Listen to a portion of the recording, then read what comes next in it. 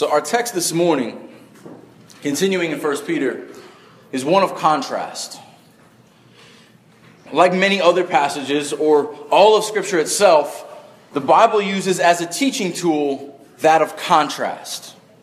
From the very beginning, we see that God created light out of the darkness. He brought chaos into order. The tree of life, the tree of knowledge of good and evil, Cain and Abel, Isaac and Ishmael, Jacob and Esau. Again and again, there are these pictures of contrast. And like every good teacher, to help you understand the positive, you must put it in contrast with the negative.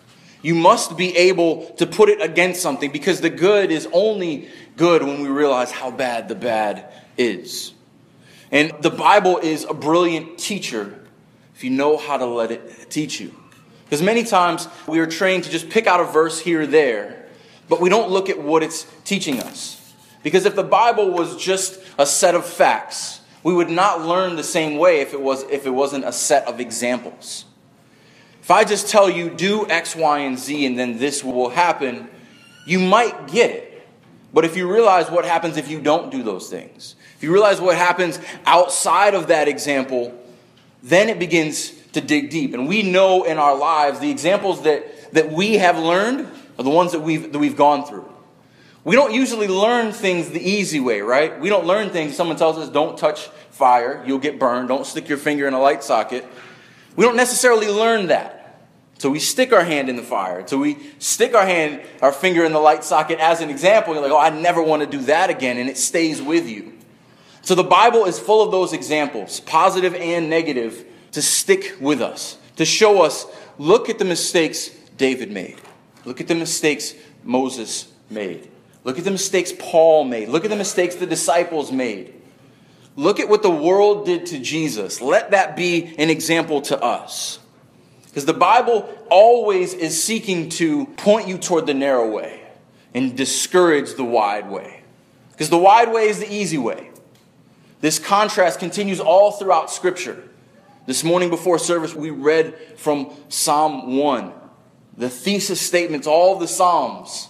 The way of the righteous contrasted with the way of the wicked. The way of the righteous is not easy, but it's following the way of Christ. The way of the wicked is easy. It's easier to do whatever pleases you. It's easiest to do whatever makes you feel most comfortable. It is hard to do what God calls you to, but there is glory and reward and blessing in the way that God has called us. This is how we learn. The Bible teaches us how we need to learn, and Peter is a great teacher. Peter's teaching example should be helpful to all of us. Because as Peter goes through different life situations, and if you've been here for a while, going through 1 Peter, he's writing to a church going through some difficulty. I mean, they're in the midst of persecution. And Peter brilliantly weaves back in and out of struggles and persecution and trials in this life and glorifying Christ and looking to Christ. And the way we teach and we live should be the same. All of our joys and our celebrations, all of our sufferings and our trials should point us back to Christ. And we should be able to look to Him in the gospel and how it speaks into those situations, not what the rest of the world is doing. Peter is saying, look at the world. See what they do. And look at Christ. Who do you belong to? Whose are you? How do you want to walk? Like the world or like Christ? We are to be the ultimate before and after pictures. We've seen those, right? All those infomercials, the acne ones. Look at me. My face looked like a piece of pepperoni pizza here. And here I'm just clear because of this wonder drug. We've seen the ones for balding. They don't work, trust me. We've seen the ones for weight loss, the before and after pictures. We're obsessed with transformation in our culture. We're obsessed with outward transformation. But Peter is trying to get us towards soul transformation. We're to move from this before picture of zombies. We're walking dead. We're dead in our sins, to a shining example of being spotless and blameless in Christ. We are to be the ultimate before and after picture. And I think for far too many of us, we're content with only being mostly dead. You come to life in Christ and you still kind of walk with one foot in the world. You still kind of take counseling from the world and maybe sometimes from scriptures. This is as stark as life and death. And Peter says this over and over and over again so we get this. So it gets through our stubborn heads that there is death and suffering in the flesh. And there is life in Christ in the Spirit. And it is a matter of life and death. So I want us to see this morning how Peter is trying to teach us. Okay, it seems like Peter's so repetitive. He talks about suffering over and over again, and talks about Christ's suffering, and talks about death, and talks about life. Why does he keep saying this? Because it's so important. Because when you get down to life and death, nothing else matters. But if you understand life and death, then everything else changes. Hopefully that's evident for us this morning. So if you would, turn to 1 Peter chapter 4. I'm going to read verses 1 through 6, and we'll pray and we'll walk back through it together.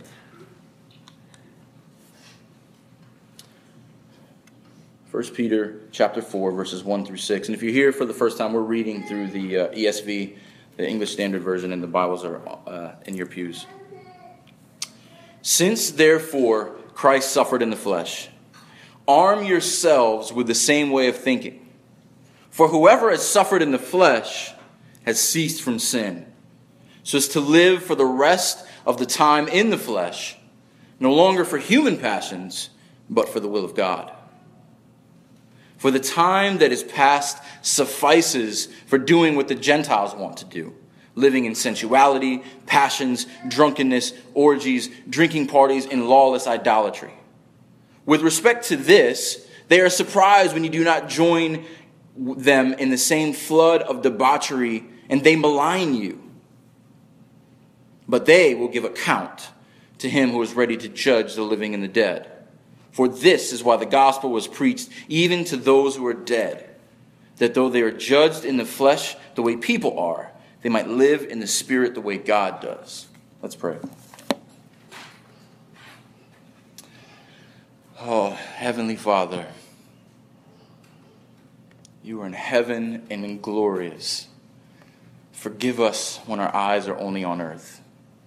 And Lord, I just pray this morning that if we understand one thing, that we understand this, that there is death in the flesh, and there is life in the spirit, and there is only life through Christ. And we can only live if we die with him to our sin. And let us be people who continually die to our sin, who continually seek to put to death that which still lives within us. Lord, let us be people who walk according to your will, not according to the desires of our flesh. Let us stand out. Let us be beacons and examples to those around us. And let us stay rooted in Scripture as our example and our authority, not to those who seek to lead us astray down the broad road, which may be fun for a moment but leads to death in the end. Lord, I just pray that your Spirit would guide us and teach us through this passage, and that we would look more and love more like you because of the grace that we've been shown. In Jesus' name I pray. Amen. All right. So this begins with since, or therefore. So whenever we begin in that manner, we know it's pointing back towards something right before it. Now, last week was probably one of the most difficult texts in all of Scripture, and we talked about that. This one is another easy one, of course. There's a lot of things here, and I say that with all sarcasm because there are so many things in this passage that can trip you up and that are confusing.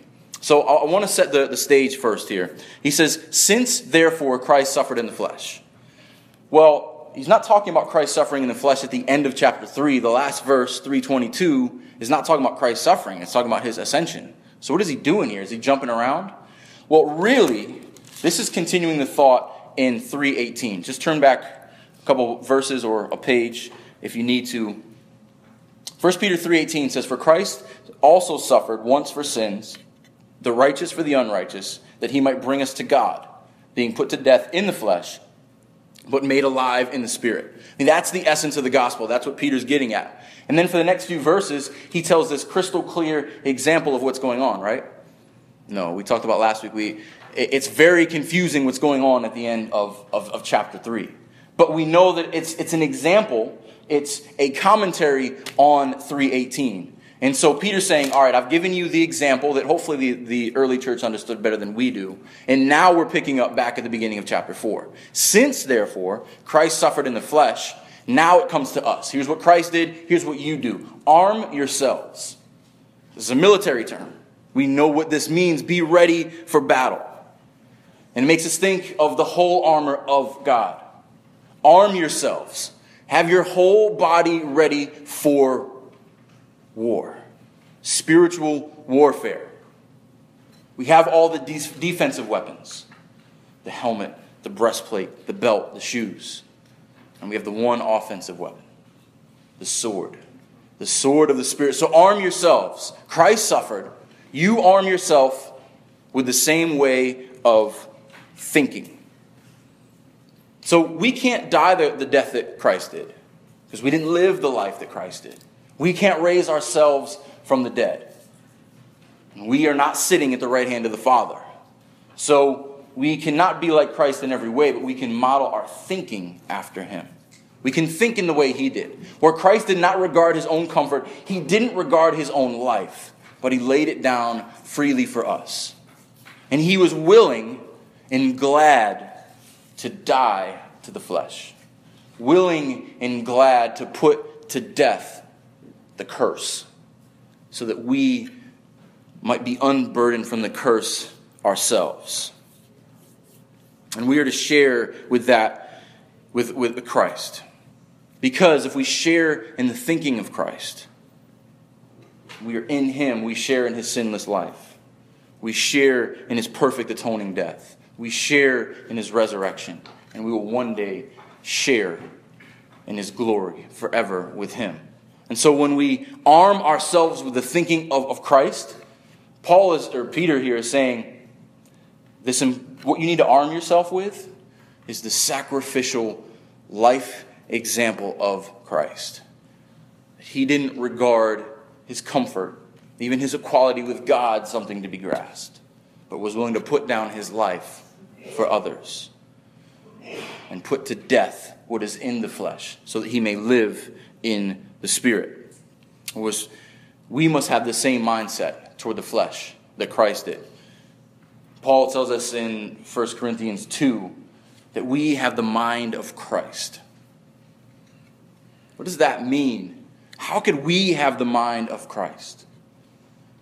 The amazing part about the gospel, and we'll look at this in a little bit, but the gospel doesn't stop at conversion. We know that Jesus said, it's better that I go so that I send my Spirit, so that my Spirit may teach and guide you. What is the purpose of the Holy Spirit within us? To give us the mind of Christ, to continually point us to the Father, to put us under the authority of his word, to walk us through this life in the flesh, so that we stand firm in the faith. You know, there was a fad a few years ago, those "What Would Jesus Do" bracelets. And whatever you may think about them, it's a great idea in theory. But realistically, most people who wore "What Would Jesus Do" bracelets didn't know Jesus. They didn't understand Jesus. Because the world loves the easy Jesus. The world loves the one who fed the 5,000, who walked on water, and who cared for children. What's not to love about that? But when it comes down to it, do you love the Christ who is willing to die so that he might be with the Father and so that he might bring us with him? What would Jesus do? Jesus would live sacrificially. Jesus would suffer for the sake of others. Jesus would live an example that no matter how much it hurt him and shamed him in this world judged by man, he knew there was life everlasting at stake. What would Jesus do? Jesus would tell sinners, you are sinners, you need to repent and believe. He would tell those who are broken, I have come to heal you.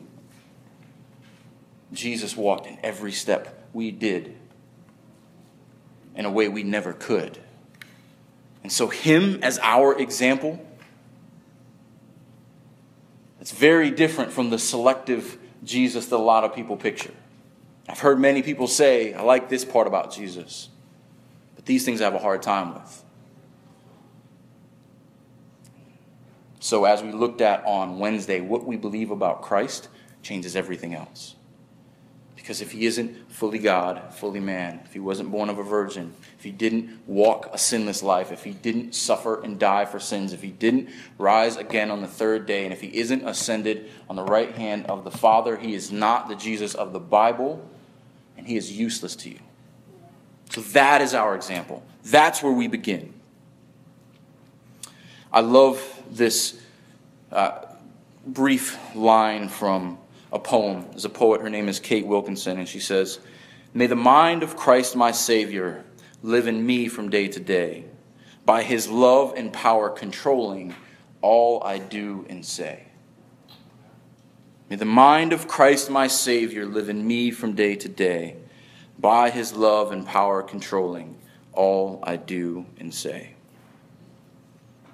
Our minds should be so armed with the thinking of Christ and remembering that we've been transformed by the gospel that we hate sin as much as he did, to put it to death, and be willing to die to ourselves so that we might live to Christ. So let's continue in verse 1. Arm yourselves with the same way of thinking, for whoever has suffered in the flesh has ceased from sin. Okay, here's the first of many misleading or often confusing portions of our text. Now, it says here, for whoever has suffered in the flesh has ceased from sin. Now, this is directly referring to Christ, but it has implications for us. Does that mean we're sinless like Christ does? Or like Christ is? This, in the Greek, and you can't get it in the English, is in the perfect tense. It means whoever has suffered, it's something that happened in the past, it is a completed action, but it still has implications for the future. So Christ suffered in the past, but like when you throw a pebble in a pond, the reverberations keep going and going and going. That's what Christ's suffering did, and those reverberations reach to us. And we all know, we look around, we don't have to live in our own skin for more than 5 seconds to know that we have not ceased from sin. But we have a new status. We have a new position before God. That we live a resurrected life with Christ. There is a new reality. And we've talked about this before, the difference between the dominance and influence of sin. I think it's so helpful that we get this. Because when Christ died, he died to sin forever. And he died to the dominance of sin in the lives of the believer. What does that mean? That means that you are no longer slaves to sin. You have ceased living to sin when you are in Christ. And in the strange way, even when you sin, you're still living in Christ. So sin's dominance died with Christ. But sin's influence still remains. And so that's why we need to be reminded of the gospel over and over and over again. That's why Peter reminds us over and over again. That's why Paul reminds us over and over again. Look what Christ did. He died to sin. He's telling us you are free in him. Stop living like the world. Stop living like sin still dominates you. And if it wasn't difficult for us in this life, we wouldn't need Christ. And God in his wisdom, every time we sin, every time we fail, sends us running to his throne so that we are so connected to him that we can do nothing apart from him, that we grasp onto that living vine and say, I need you every hour, I need you. Paul illustrates this better than I ever could. I want us to turn to Romans chapter 6.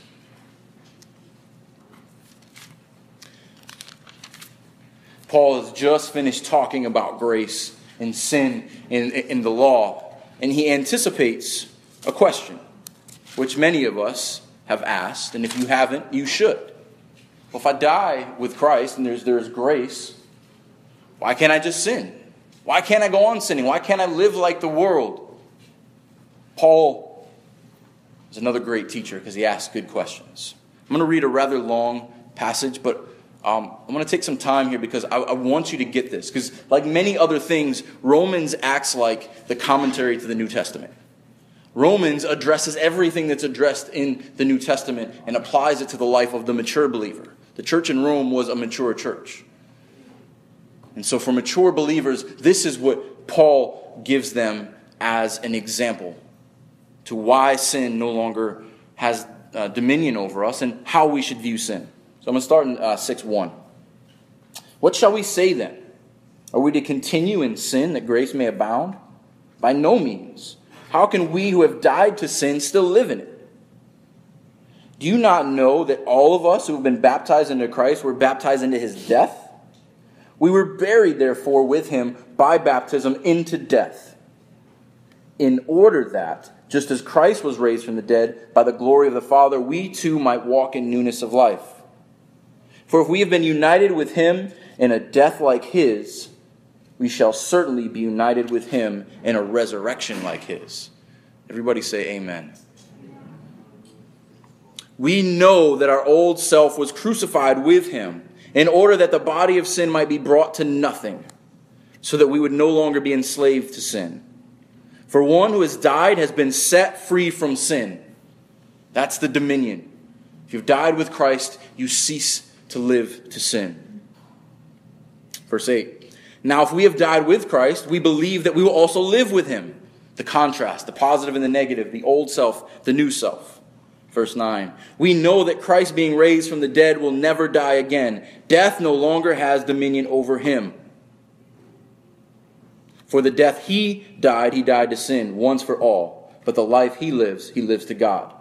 Verse 11. Is this not great news? So you also must consider yourselves dead to sin and alive to God in Christ Jesus. Man, I should just set the Bible down and go sit down. There is an amen, and there's something final about that. Paul gets our struggle. Paul knows what it's like. He tells us in the very next chapter, I struggle. I do the things I'm not supposed to do. The things I want to do, I can't do. I'm fighting against my own flesh. Paul is reminding us as he reminds himself. I died with Christ. I live with him.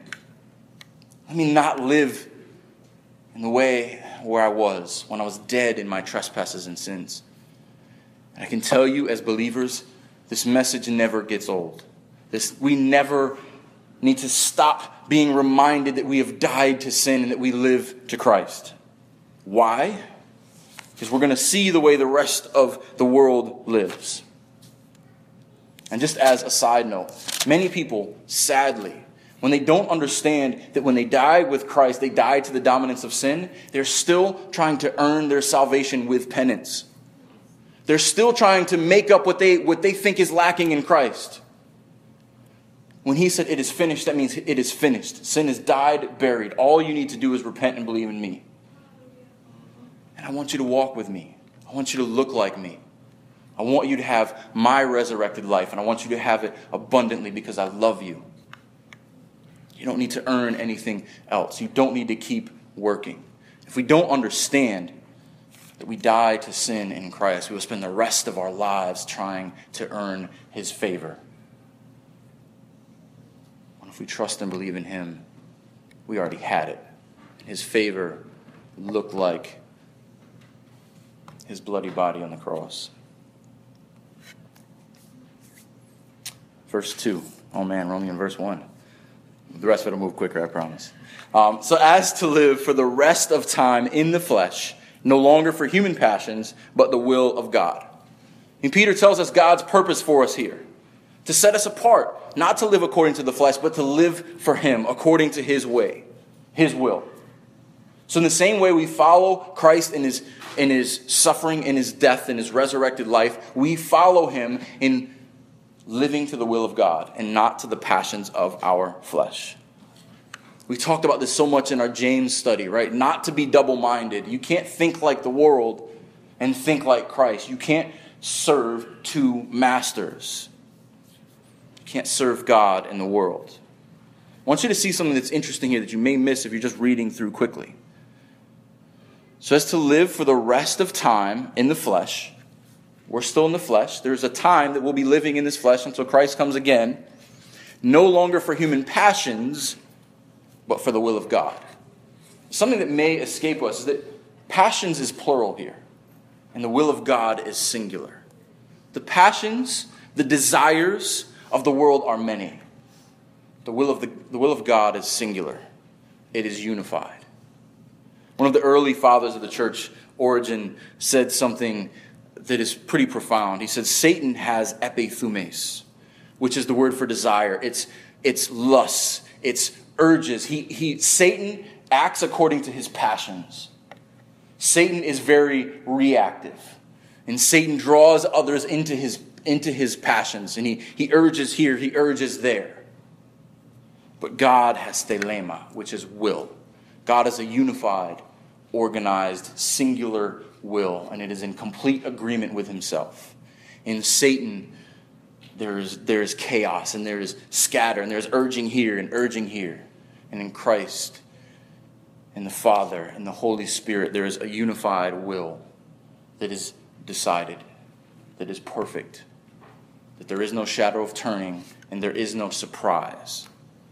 I think that's so helpful for us to see, because Satan works in the chaos. Satan works in the urges. This is what I feel like doing now. This is what I feel like doing now. I'm up, I'm down, I'm all over the place.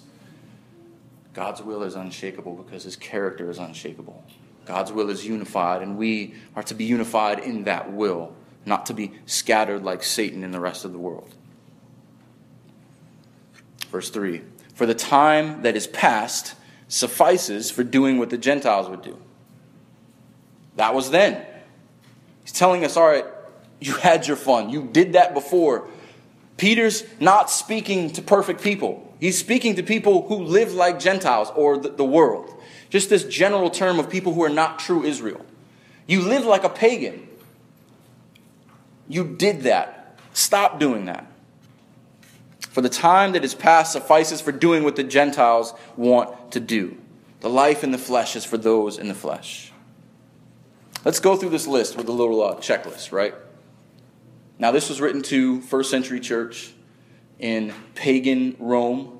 You had Greek gods, you had Roman gods, you had all kinds of public sin. Very different from our culture, right? Let's walk through this list. I want you to get your mental check mark out, your mental checklist out, right? See if we recognize any of these. For the past suffices for doing what the Gentiles want to do. Living in sensuality, check. Passions, this word means lusts, check. Drunkenness, check. Orgies, check. Drinking parties, check. Lawless idolatry, just throw the blanket over everything else, check. Those same things are happening and now celebrated in our culture. And Peter is telling us that was for the past. That was for the dead man. Don't continue to live like the dead man. In our culture, I don't know if it breaks your heart like it breaks mine, but every one of those is on public display. Every one of those is celebrated. On network television. I mean, does anyone else feel like Sheree and I do? Like we have a hard time watching a show together. Many shows, we don't make it 5 minutes into it. It's like, man, I got compromised here. I got compromised here. It's like we can't even look to the world's entertainment anymore. It's not just entertainment, it's indoctrination. I heard this pastor say, and it's stuck with me ever since, and it was so convicting. He said, in your week watching TV, how many adulteries have you witnessed? Every show. We don't think about it. Oh, these two fall in love. And the camera fades out, or it doesn't fade out. How many adulteries have you witnessed? How many of these things that Peter lists do we just look at and we become numb to? It's just regular life. It's just what people do. It's the life of dead people. We are among the living. It is so difficult to go through life seeing those things over and over and over again and trying to live like the living. I mean, this is another mark of a live person. I mean, many of you who I've talked to, if you've lived in the world and you've gone through everything in that list, like many of us have, you realize how far you've come. It's the movies I used to watch, the TV I used to watch, the music I used to listen to, the advice I used to get were from people who were doing these things. It was no big deal. But when the Lord changes your heart, He also opens your eyes. He opens your ears and you hear things and you see things that you don't see before. If you're watching things that are convicting you, it's a good thing. Don't walk in the way of the world that is doing these dead things.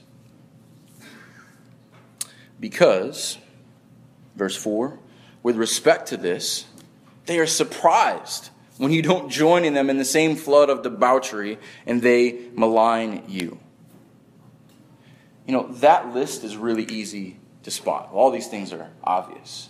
But what about the things that are not so obvious? That they're surprised that you don't do. Why don't you think this way? Why don't you make your decisions this way? Why don't you live your life this way? Why don't you spend your money this way? Those are the things we need to watch out for. Because if we understand life and death, like I said at the beginning, we understand that in Christ there is life. And I don't care how good your motives seem. If it is not rooted in Christ and Him crucified and your resurrection life in Him, it will lead you to death. And those are the ones that are most difficult. Those are the ones that catch us up. Just a side note. Back to the text. With respect to these, they are surprised when you do not join in with them. This word join is like feverishly running after. They're surprised. They're like, come on, everybody's doing it. Join in. Look at this. Isn't it fun? Why wouldn't you do this? The world is amazed when you don't seek and desire and do the things they do. Sin loves company. Look at Satan. Satan's first desire was to be like God. And that should have been enough for him, right? But no, he had to lead the angels astray. And it still wasn't enough for him. He had to lead Adam and Eve astray. Satan's playbook is to undermine what God has set in place, what God has called good. Sin loves company, and people who are in this flood of sin want you to join them. They want you to step into the flood with them. They say, why don't you watch this show? You're not going to come out and... What's wrong with come out and getting drunk with me? You used to be fun. What happened? You're not doing this anymore? They look at us like we're cavemen, right? What rock did you crawl out of? I crawled out of the rock, my refuge, my strength. That is where my foundation is, not in this world. A verse that has been so helpful to me, and it should be on the forefront of every one of our minds, because if we don't get this, we're going to struggle with the world for the rest of our lives in a way that we don't have to. Galatians 2:20, it'll be up on the screen. If you want to memorize a verse, memorize this. I have been crucified with Christ. It is no longer I who live, but Christ who lives in me. And the life I now live in the flesh, I live by faith in the Son of God, who loved me and who gave himself for me. That sums up this entire message. That sums up the life of the Christian. Because if that is the foundation of your life, you are on the most solid ground possible. No matter what the world says to you.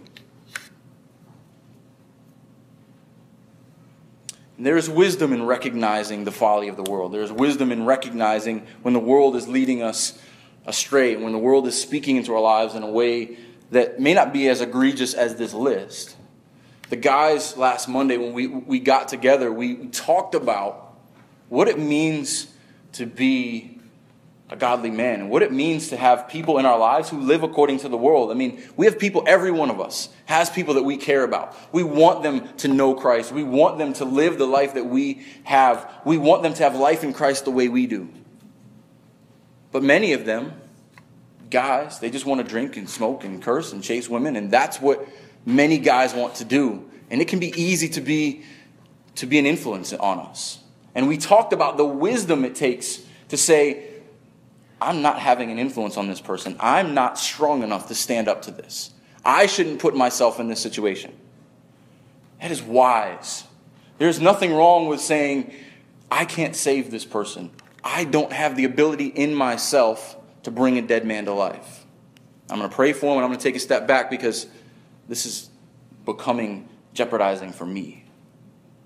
That's a hard thing for people to say. It's a hard thing for a man to say that I can't stand up to any temptation. Well, you can't. Don't try to. You're not Christ. We're to take refuge in him. Pray for those who live according to the world. Pray for those who see this as a real life, but recognize our life as a resurrected one.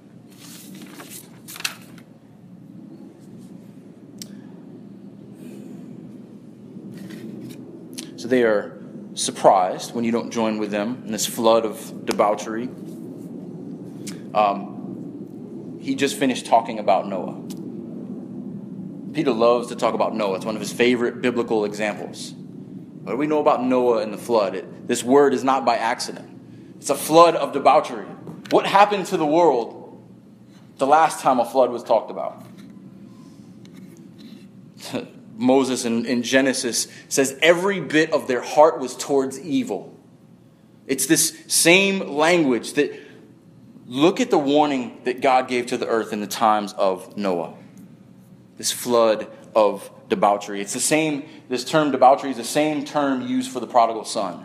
It's someone who is self-indulgent and squanders everything that they have without forethought and without planning, living only for the passions of the moment. That's a theme here about passions leading us astray. And they malign you. This word is literally blaspheme. They curse you because you don't want to join in the flood with them. And ultimately, they are cursing God because of you. Right now, doesn't matter where you turn, Christians are the butt of jokes. Christians are easy targets in the news. We're laughed at when we pray, when we don't want to put our marriages in jeopardy, when we value life, when we stand by God's word instead of the shifts of the culture. And the culture maligns us.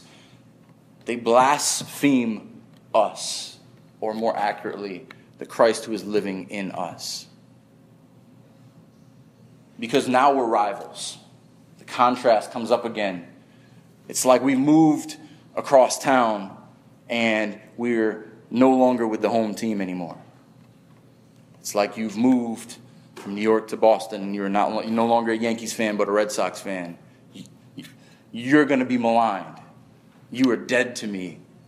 I can't speak to people from that team. And this is even more so because now we're talking about the spiritual core of who we are. They malign people. I can imagine that as Moses is getting onto the ark, following God's direction, they are shaking their fists at him. You fool. Your God can never save you. Come out here and party with us. Eat, drink, and be merry. It's exactly what's happening. Except there's no flood, there's no ark. But, verse 5, there is judgment. But they will give account to him who is ready to judge the living and the dead. We know, but they don't. Judgment is coming. And this is Peter's encouragement to the people who are being blasphemed, cursed, maligned to their faces. It hasn't gotten this far yet. I mean, we're being cursed in the media. But imagine walking through the streets saying, Christian, we're going to throw you to the lions. What can your God do? You're a fool. We're not being maligned to our faces, but even if we are, judgment is coming. And the same one who died for us will judge us according to his deeds and judge the world according to theirs. And praise God that Christ took our judgment. He died for us. Verse 6. For this is why the gospel was preached even to those who are dead. Another verse that is just tripped up Bible scholars and commentators throughout the centuries.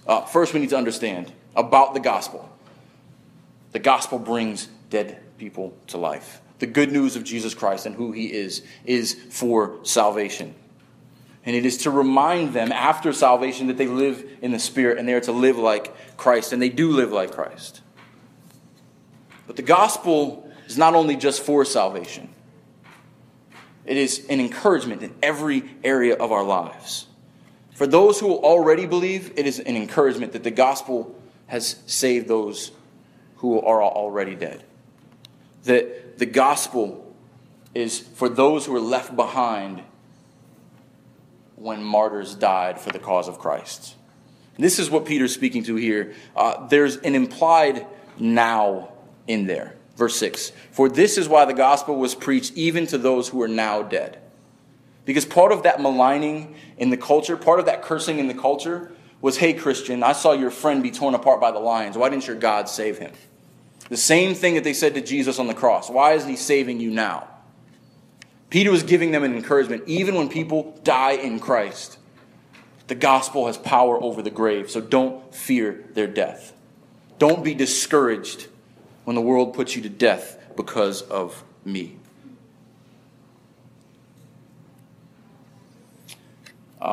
My brother has been a great encouragement in my life, and a lot of you guys know this. Part of my testimony, I was a part of everything on that list and more. My brother was a huge influence in my life, and he reminds me every so often that I love to see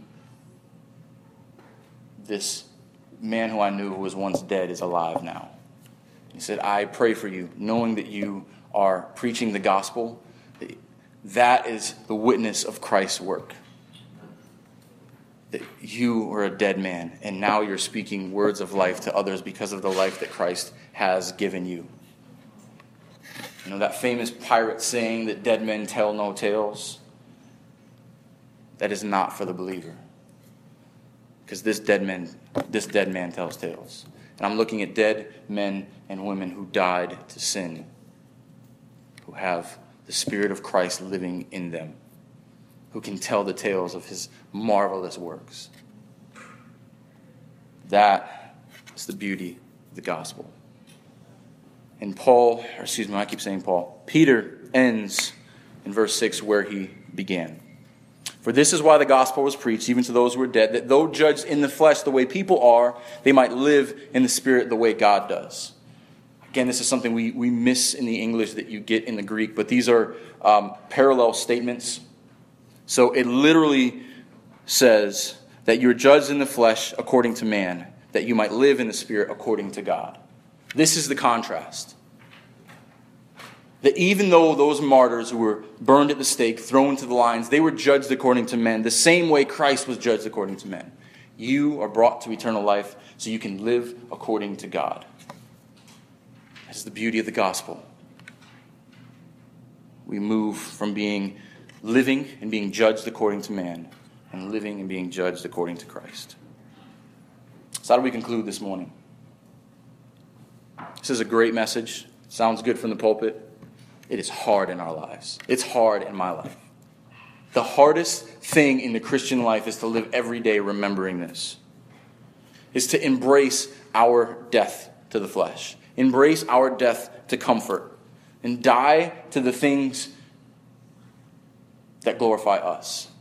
To set aside our passions to live to Christ. It is hard. And without running to Christ, without trusting in the Spirit, without crying out to the Father, you're going to be up to your nose in the flood just like the rest of the world. But as the body, we speak truth to one another. We encourage one another, and we remind one another who we are in Christ. Because we will all need to be reminded. Most of us will need to be reminded before we reach our homes. And we need to be reminded over and over and over again. But like Christ, we must die to the world, because in order for there to be life, there must be death first. But remember that Christ died. He died for us to have life and to have it abundantly in him. And with that, we should rejoice. Let's pray.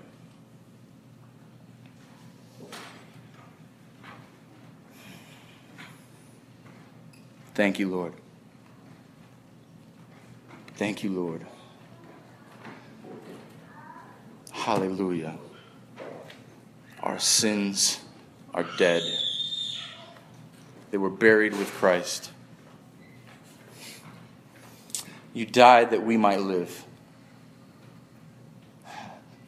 Someone would barely die for a righteous person, let alone a sinner. Lord, thank you for the gospel. Thank you for the good news that Jesus Christ is our righteousness, that we can live in him. Lord, help us to energize us, to encourage us in the face of cursing, of trials, of a world that looks less and less like you, that we will remember who we are, whose we are, and the price that you paid for us. Lord, for every believer in here, let us never forget. Let us constantly remind ourselves that I was buried with Christ. It is no longer I, but it is Christ who lives in me. In the life I live in the flesh, I now live to the Son of God who died for me. For those in here who don't know you, Lord, break their hearts like mine was broken. Let them know that there is death in the world. There's only life in you. Let them know that in that life, they will have life everlasting. And just encourage you, if you don't know the Lord, turn from the world, turn from your sins, repent and believe, that we may celebrate together the life everlasting in Christ Jesus. And in his beautiful name I pray. Amen.